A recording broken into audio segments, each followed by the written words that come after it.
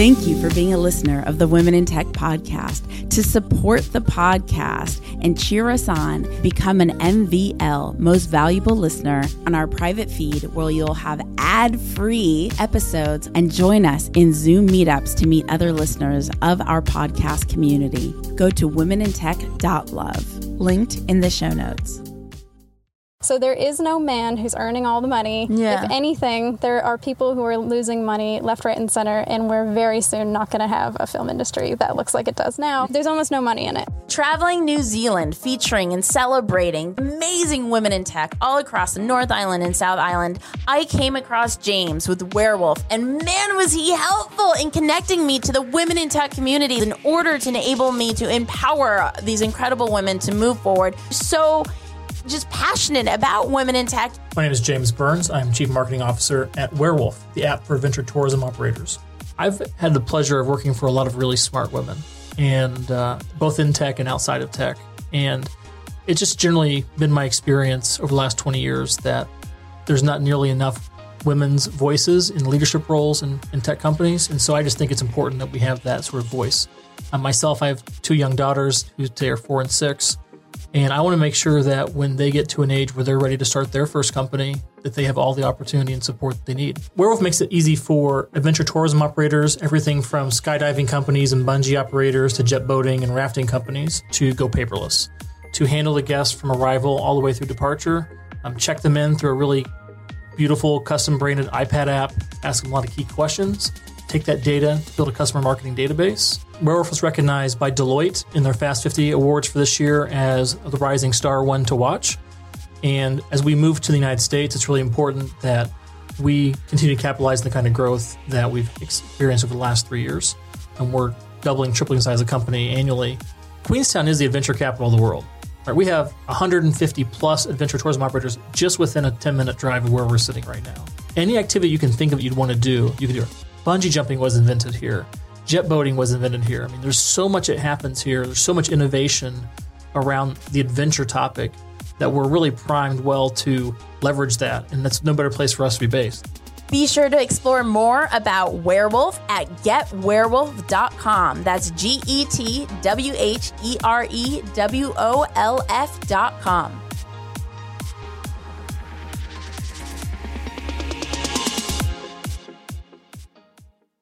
Welcome back to the Women in Tech podcast. We are in Auckland, New Zealand after I got to travel the North and South Island celebrating women in tech across the country. It has been absolutely exhilarating.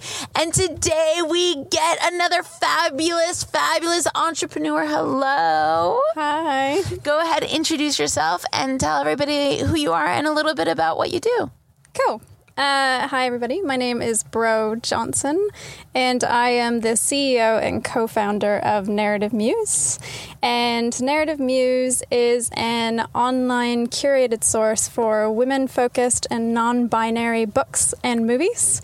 And what we're in the middle of making, and it is about to go live pretty soon, is we are creating the matchmaker for books and movies. So basically that means that we know all about your intimate taste, stuff you tell us, and we'll match you with books and movies that are by or about women and non-binary folk. That's perfect for you. You know what's funny is, one, did you know there's a film screening tonight of a woman in tech, or a woman in, like, some, I'll introduce you to her. There's like this cool, like, women in film, something, I'd probably go to it if I were here. Okay, cool. And then two, we ask on every episode, what's your favorite book? Perfect. So let's start with that. What's your favorite book? Oh, man, I hate this question. Why? Because you have so many. I read so many books. Yeah. Okay.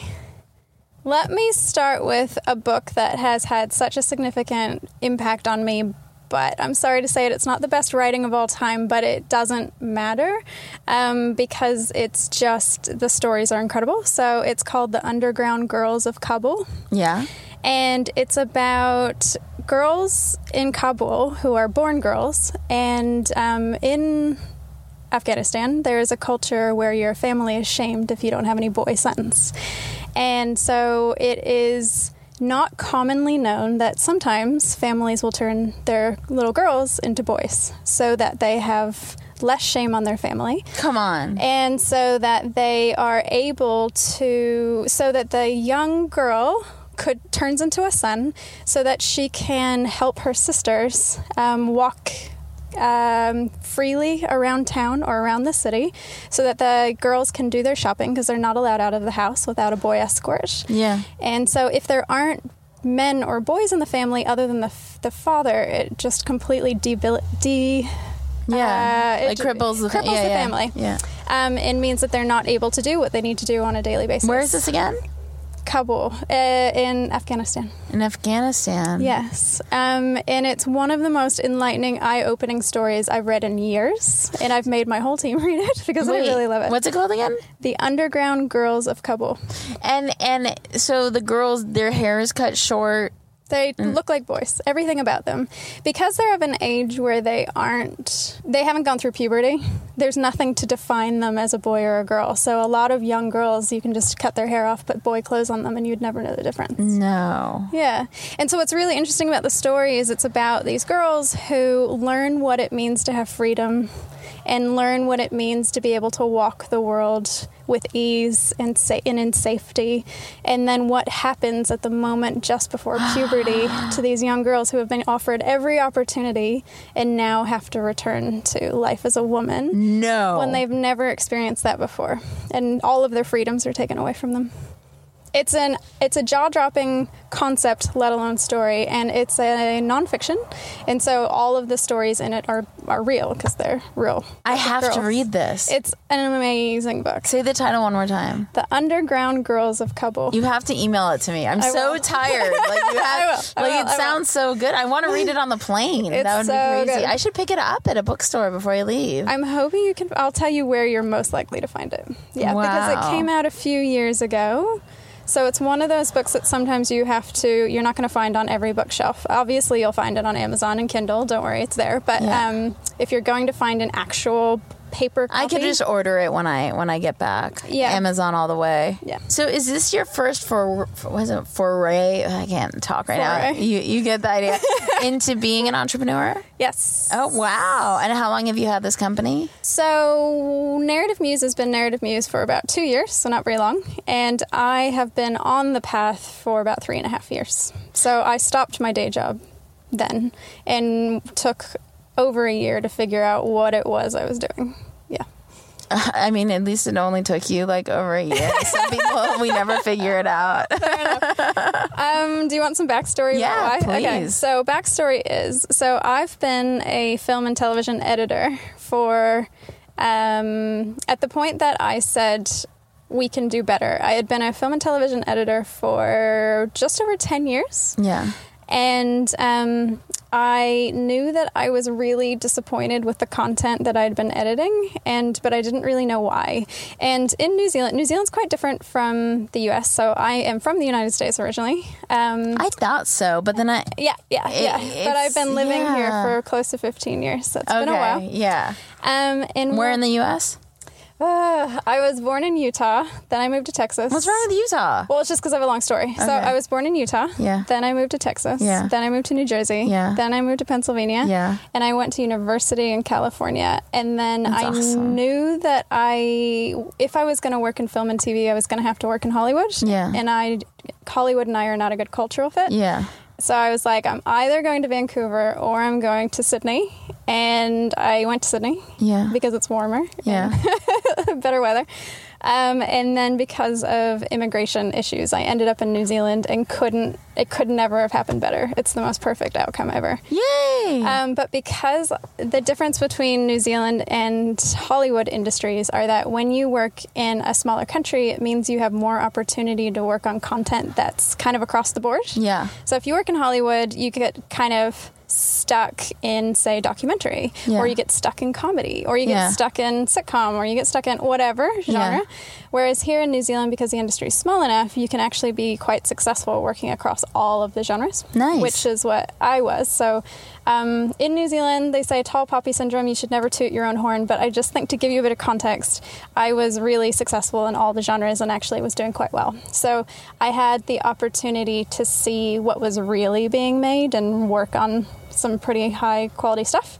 But I knew something was wrong, and I wasn't comfortable with all the content I was working on.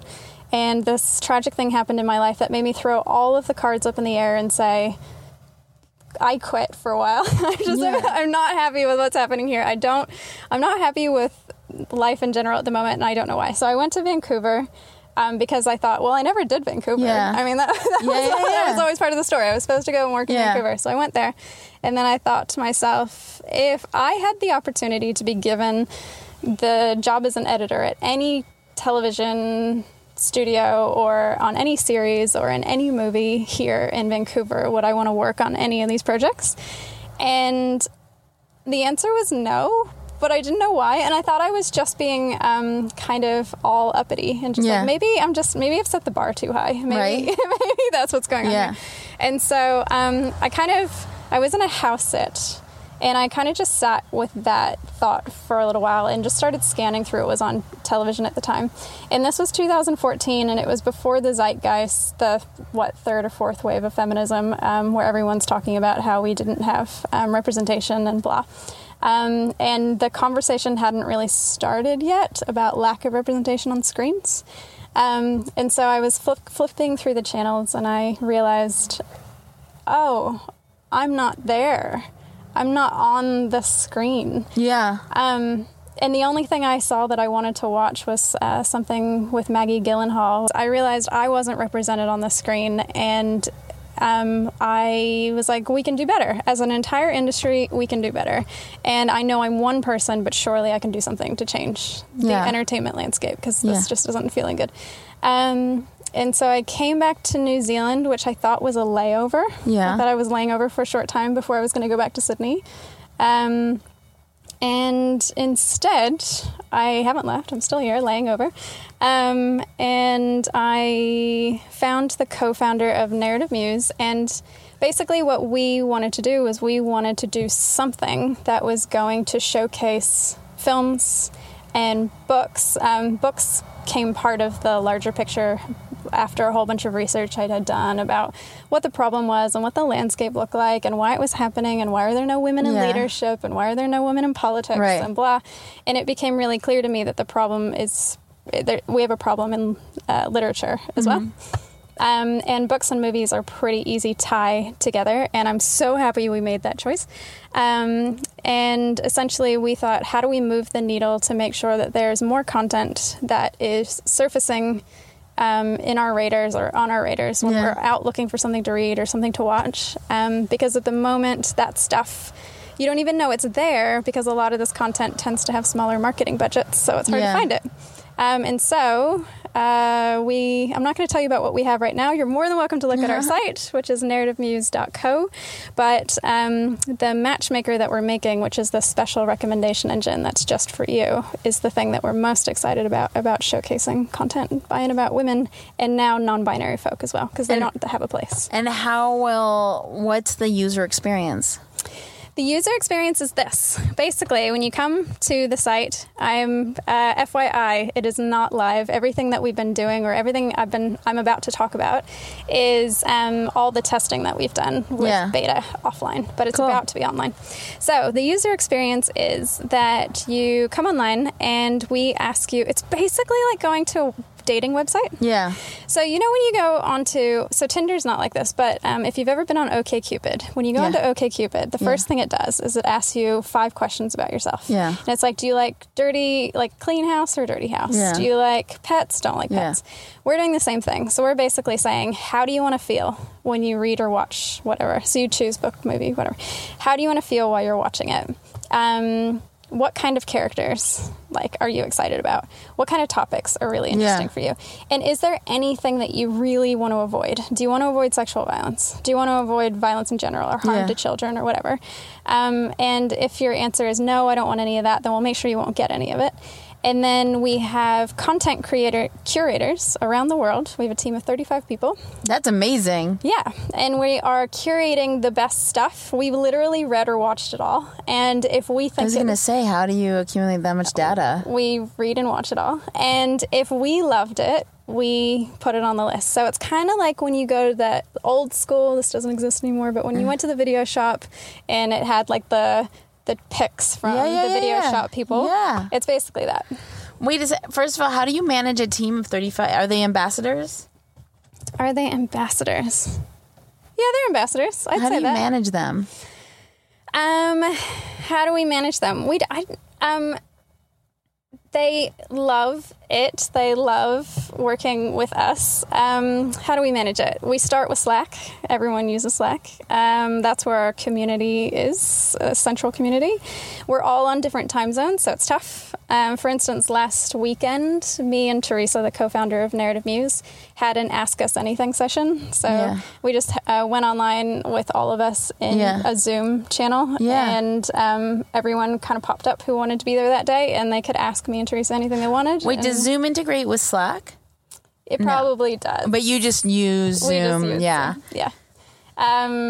And so it was just a whole bunch of us in the same space at the same time, them chatting to us chatting to them. We know everyone intimately. So everyone who's part of Narrative Muse is like a brother or sister to me. I know if they've just broken up with someone. I know all 35 people? All of That's them. amazing. I know if they're going through a big life event or a big change, or I know what their ups, what their highs, and what their lows are. And actually, to answer the question, if you want to know why I believe we've been successful with this team, is because we know each other really intimately. Or maybe I should say that I know them quite intimately, and the editors who edit all of the writing know all of them quite intimately. So there's just a few touch points for people to go to and have real life conversations about. So it's not just go and curate stuff and write about it and whatever.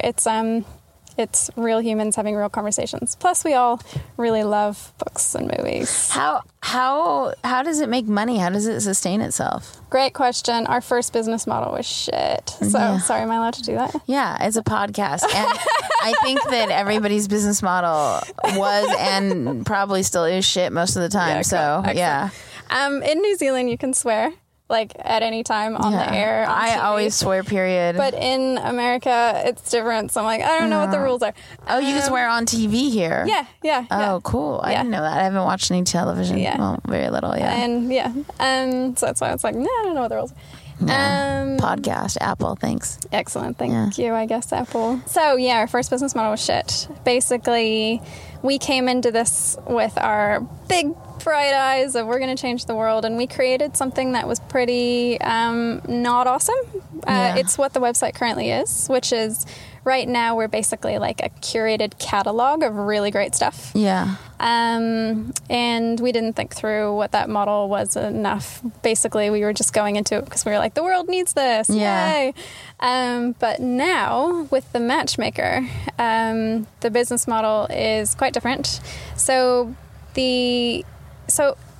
it kind of does two things. One is the people who are responsible for giving you your books and movies, and I haven't explained why we're not doing television. Let me take a side. Okay, I'm just gonna, for it. Go, side story. Yes. The reason we're not doing television just yet, and we will, the reason we're not yet is because the business models around books and movies are nearly identical. Television is very, very different. So when you are looking for, from the user's point of view, for you guys, when you go and you look for movies or TV, you're on Netflix and you're searching, there's no difference whatsoever. Yeah. Yeah, like whatever, they're the same thing.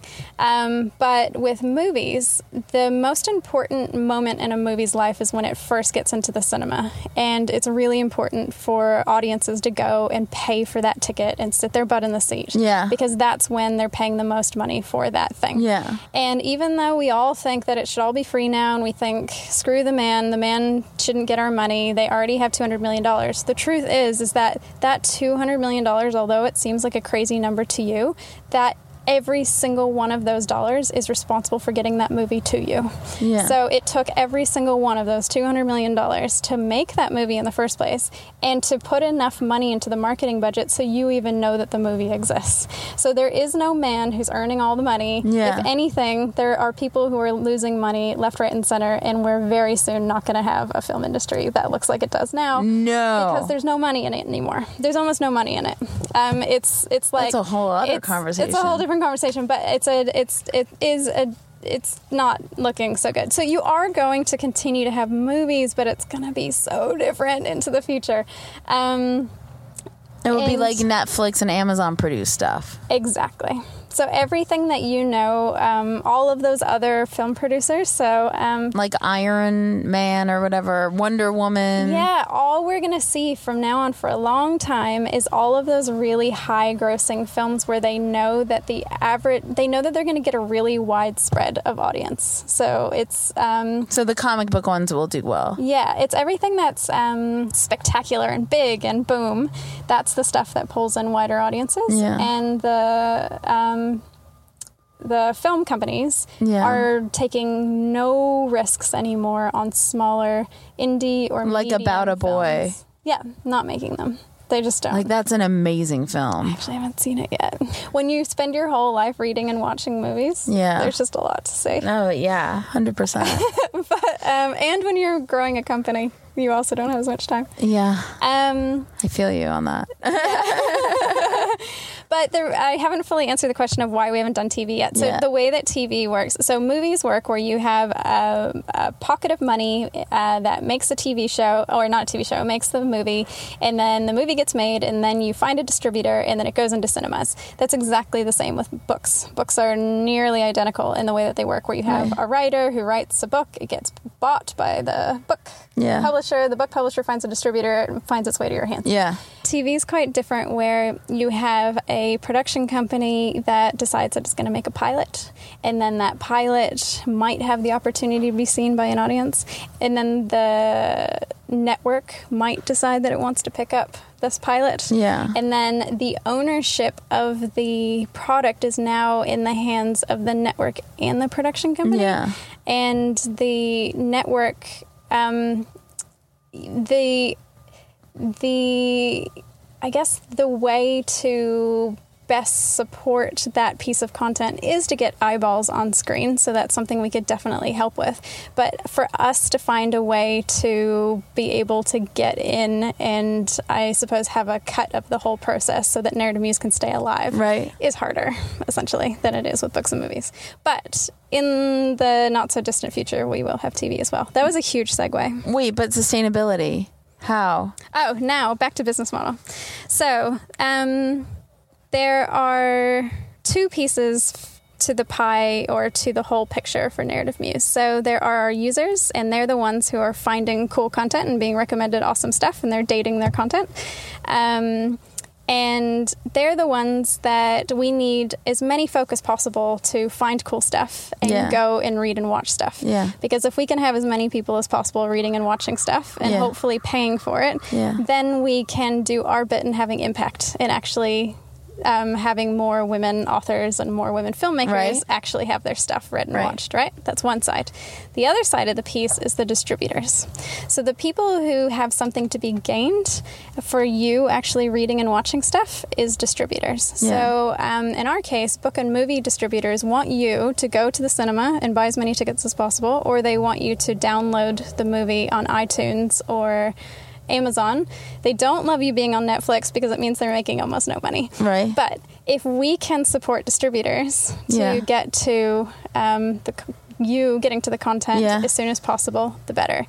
Now, what we know through Narrative Muse is we're learning heaps about audience is taste. Yeah. So we're learning about what you're interested in and what kind of mood you want to be in, what kind of genres you like, what kind of topics you like.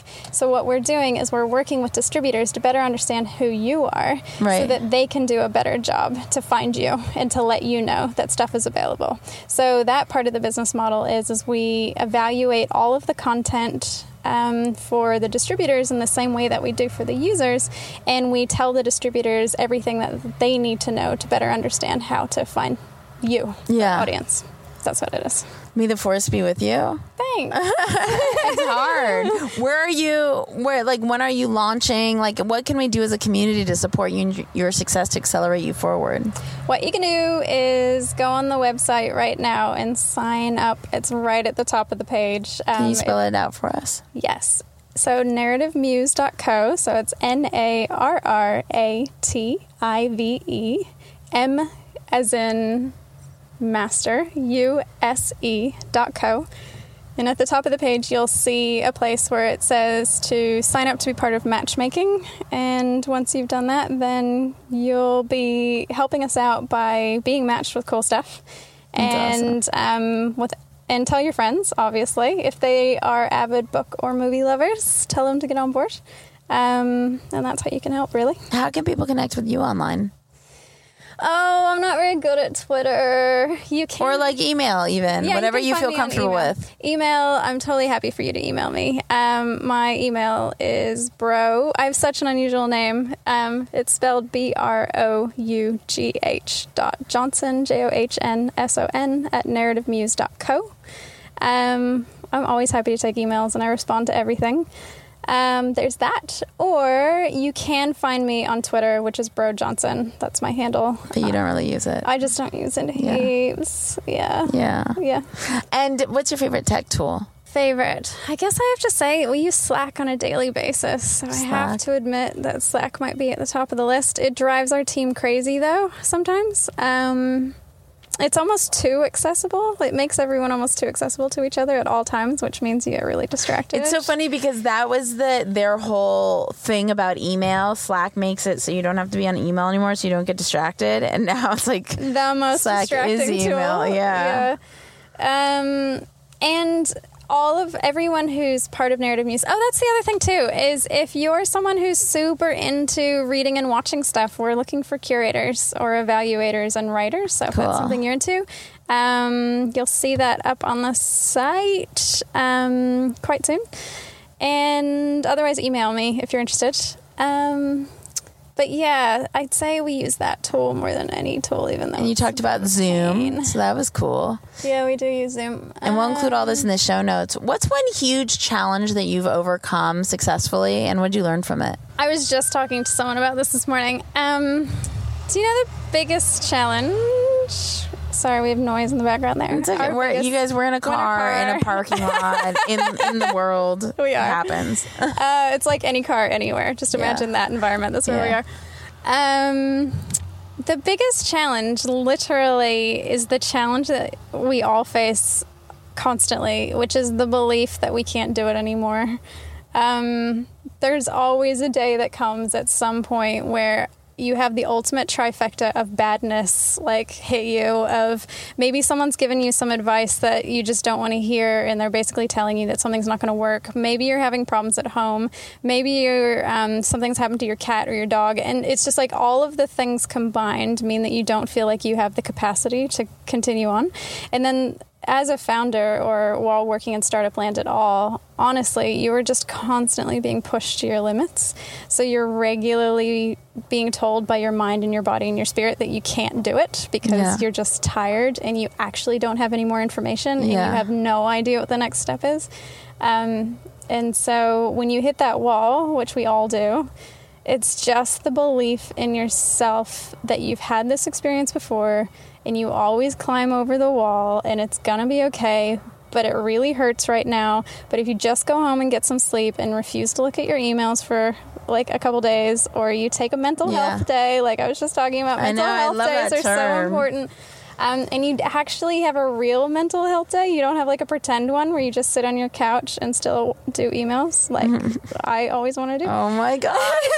Yes. You have to take a real one. You have to stop everything and go touch nature with your feet, or you have to go get some exercise, or you have to eat real food. I tend to eat real food anyway, but you just have to like focus on actually eating the meal properly instead of racing through it.